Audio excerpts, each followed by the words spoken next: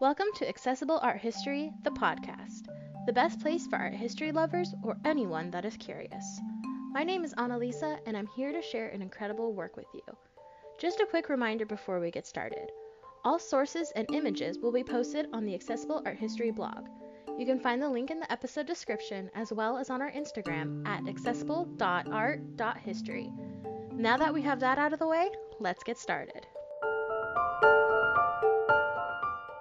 This week, our journey through Romanticism continues with one of the most evocative images in the history of art.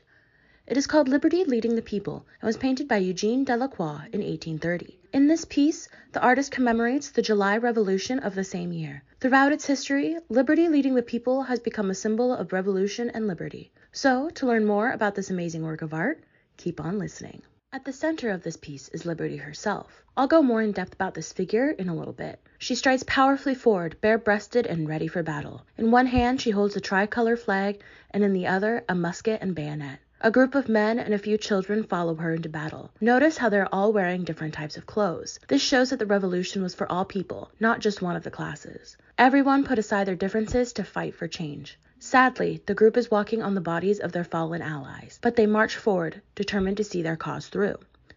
The main figures are arranged in a pyramidal composition. This, along with a strong diagonal line, creates a sense of dynamic motion. The setting could be anywhere in Paris. Delacroix painted the background quite hazy to represent smoke from gunfire. All of these details combine to create a powerful, stirring image.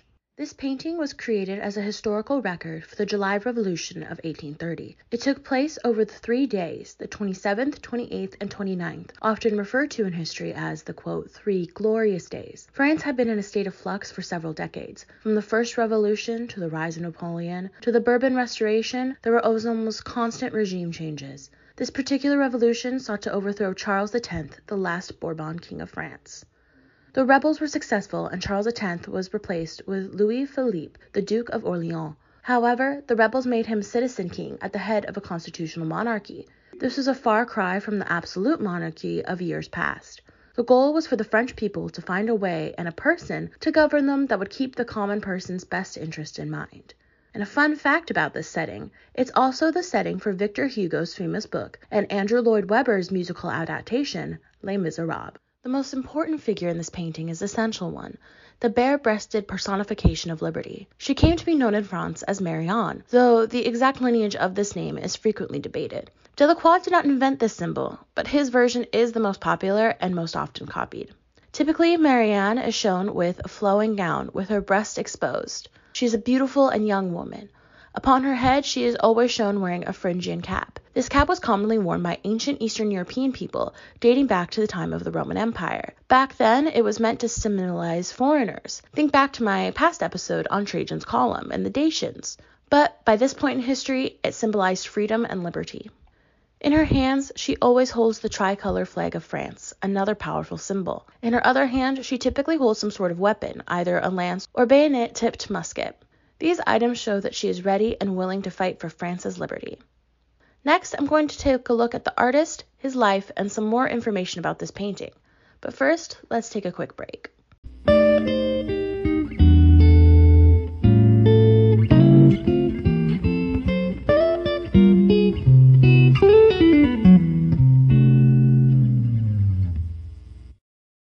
This episode is brought to you by Visit Williamsburg. In Williamsburg, Virginia, there's never too much of a good thing. Whether you're a foodie, a golfer, a history buff, a shopaholic, an outdoor enthusiast, or a thrill seeker, you'll find what you came for here and more. So ask yourself, what is it you want? Discover Williamsburg and plan your trip at visitwilliamsburg.com.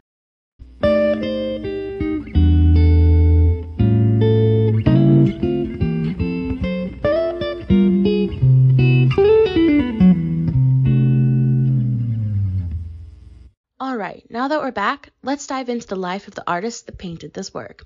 Eugene Delacroix was born on April 26, 1798. There is some disagreement over his legitimacy. Records indicate that his legal father was impotent, and Delacroix strongly resembled Talleyrand, the famous politician. Throughout his life, Delacroix was close with Talleyrand, with the latter helping him establish and maintain an artistic career. Orphaned by the time he was 16, Delacroix was devoted to his studies. At the age of 17, he was admitted to the Lycée Impérial in Paris, a prestigious school known for its emphasis on the classics. Next, Delacroix began to study in the studio of Pierre Guérin, a well-known artist of the period. Finally, at the tender age of 18, Delacroix was admitted to the École des Beaux-Arts. This was an incredible honor, especially for someone so young. In 1822, he presented his first work to the Salon. It was called The Bark of Dante, and it caused quite a sensation. On one hand, it was praised for its bold design, but on the other, it wasn't quite conventional enough for the Salon. This tended to be the pattern of reception throughout his career. Delacroix traveled to both England and North Africa. This informed his art in both style and composition. He was an artist that poured his heart and emotions into each and every work. In addition, he wasn't afraid to conquer violent and political subjects. This, however, was emotionally and physically draining on Delacroix. He struggled with his health for years. Eugene Delacroix died of a fatigue-induced fever on August 13, 1863, at the age of 65.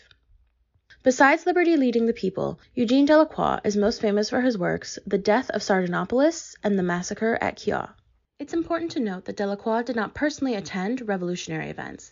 Historians have theorized that it was due to his close relationship with the government and multiple commissions had come from officials. However, he did appear to support the rebels. He told his brother in a letter, quote, "My bad mood is vanishing thanks to hard work. I've embarked on a modern subject, a barricade.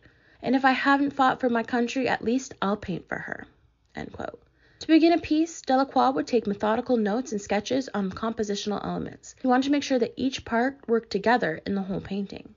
And as I've mentioned before, Delacroix poured his emotions into the work. We can see this by the wide, confident brushstrokes. The viewer can feel the tension and the passion across the painting, allowing us to feel the same as the rebels do. The pyramidal composition of this work was in fashion at the time. Not only did it lend to the motion and drama, but it's a direct reference to Delacroix's friend's work, The Raft of the Medusa by Theodore Géricault. The final part of Delacroix's method was his use of color. Notice that the painting is mostly muted, except for the instance where the tricolors of red, white, and blue, they are vibrant. This was a distinct choice by the artist to emphasize the reason for the revolution.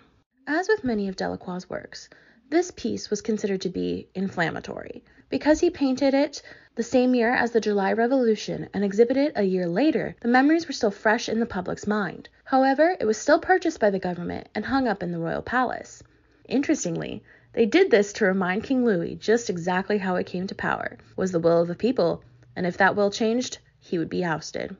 However, when this regime fell, it was removed from the palace and placed in storage. In 1874, Liberty Leading the People was hung in the Louvre, where it remains to this day. This work represents the passion and dedication of the July Revolution.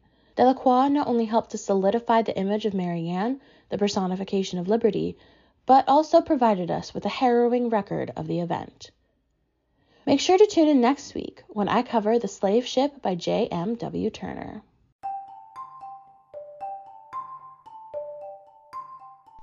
Thank you so much for listening to this episode of Accessible Art History, the podcast. Make sure you follow us on Instagram at accessible.art.history for updates and keep an eye out for our next episode.